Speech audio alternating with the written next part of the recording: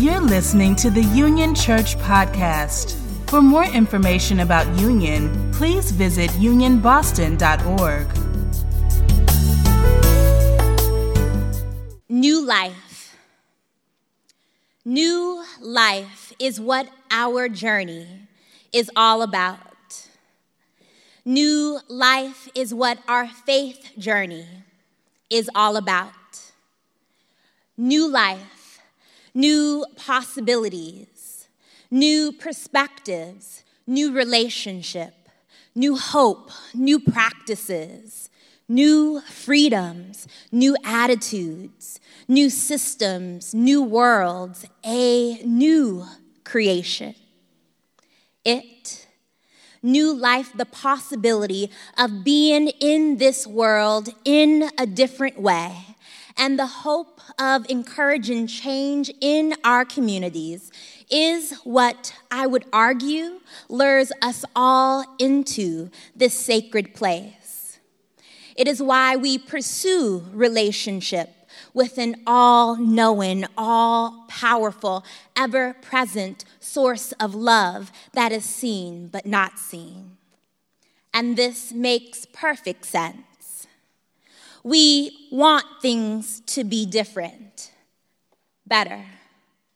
We all want the chance to begin again, to become the version of ourselves that has always begged to be, to rid ourselves of the old, the tired, the no longer so useful ways of navigating this life. New life is what our Lenten journey is all about. You may know that Lent comes from the word which means spring. Year after year, this 40-day liturgical season literally takes us through the final dreary days of winter, days where warmth and color and spring break, shout out to all the teachers, and the opportunity to do something, anything after work when it's not dark seems incredibly far away. This season guides us into spring, the season where we begin to see that the new life that we crave was actually right here all along. It was just buried and had to struggle a bit to reach the light. That is, having made some space for intentional practices during Lent, we move forward, and as we move forward approaching Easter, we see again that new life, the renewed spiritual life that we crave. New life is what we all, on some level, need. We crave the new, and rightfully so. We yearn for that which is fresh and full of life. We are dismayed and distressed by our current situations. We know well the brokenness of the world, the hungers of the world. We know intimately the fragility of humanity. We know our own brokenness. And this week, as I sat with the 17th verse in the 5th chapter of 2 Corinthians, I was reminded that it is right here, right at the end of our craving, right at the intersection of past, present, and future, that God and God's grace meets us yet again. Before we even know that we have an itch for a new thing, a new life, something different than the usual, better than the old, that which will free us and allow us to live in a more wholehearted way, God says, it's already done.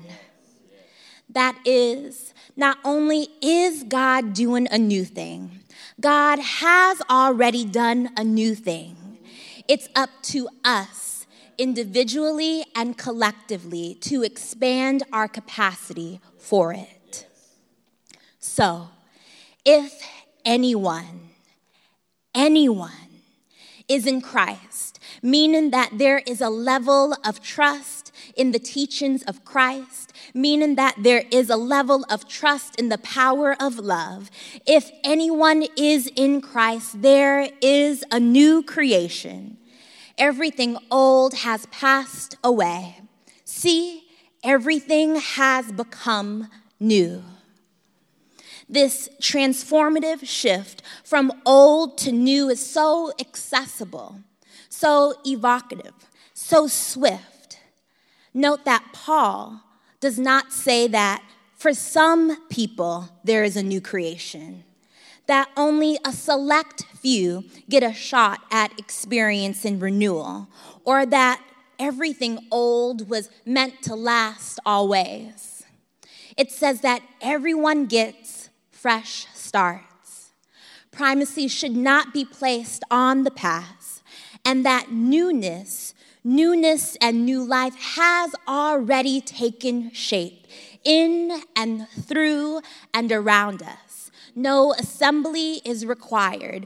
New life has arrived. It's already done, enfolded in the old, waiting for us to acknowledge it, to see it, and to embrace it. The poet Isaiah puts it this way: forget the former things. Do not dwell on the past. See, I am doing a new thing. Now it springs up. Do you not perceive it? I am making a way in the wilderness and streams in the wasteland. The trouble is, we have been trained to look at Scripture solely through a lens of individualism. Everything old has passed away. See, everything has become new is all too readily interpreted as the old me is no more. I've been made new.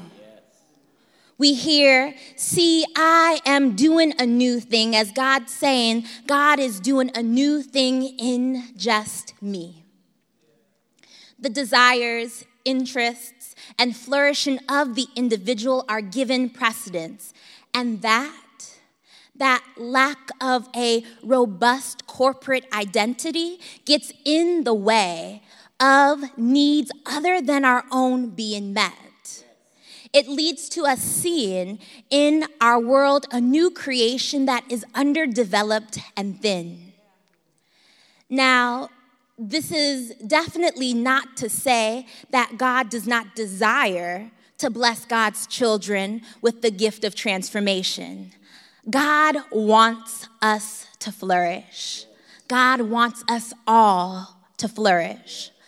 But it is selfish to claim, that is, that I, as an individual, get to experience transformation, while the systems of advantage and structures around me, structures that I may in fact benefit from, go unchecked and unchanged.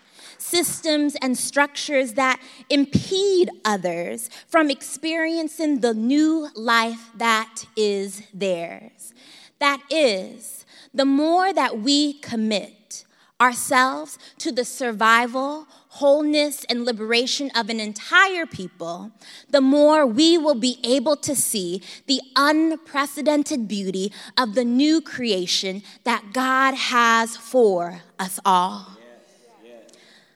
For some of us, i.e., all of us at some point in life, we find change to be uncomfortable, messy, and hard to warm up to.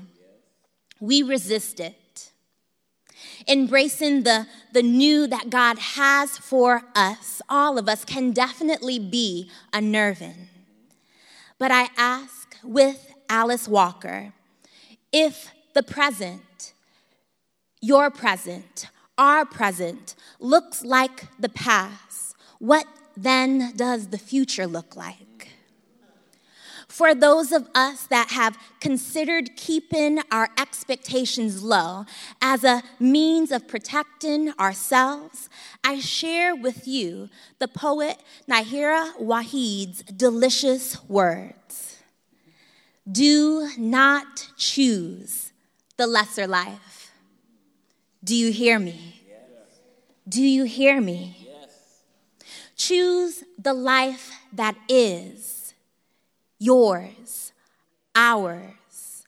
The life that is seducing your lungs, that is dripping down your chin. It is okay not to settle for complacency.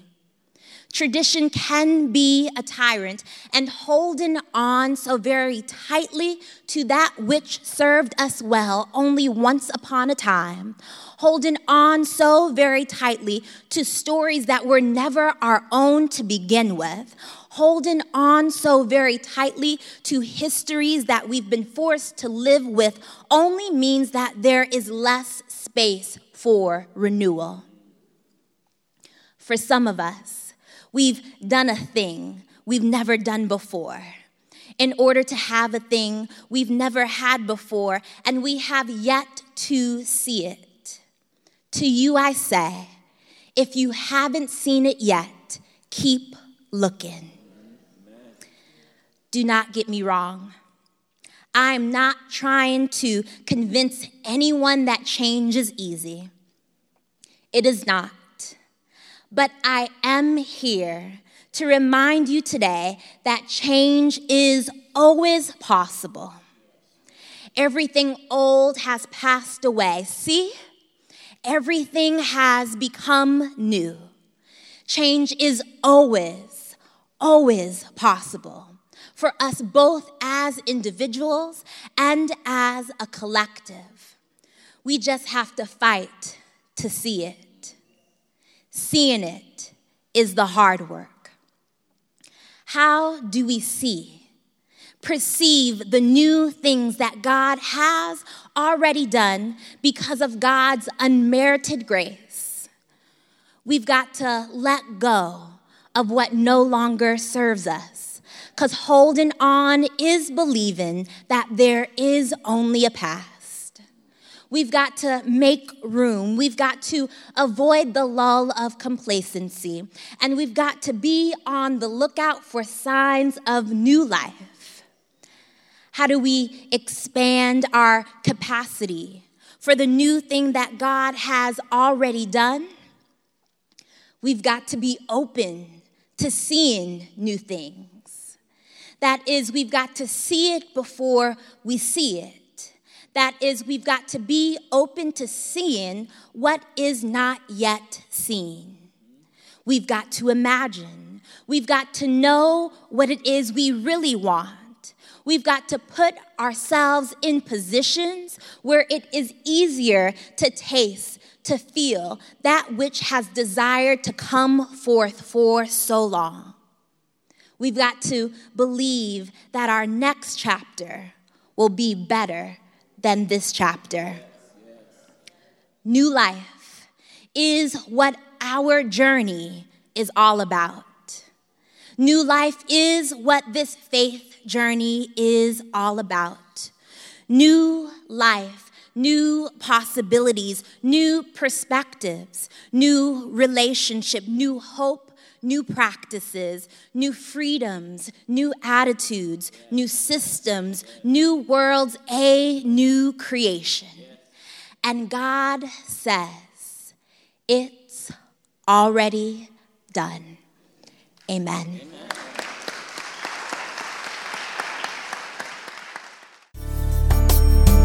Thank you for listening to this podcast. For more information about Union Church, please visit unionboston.org.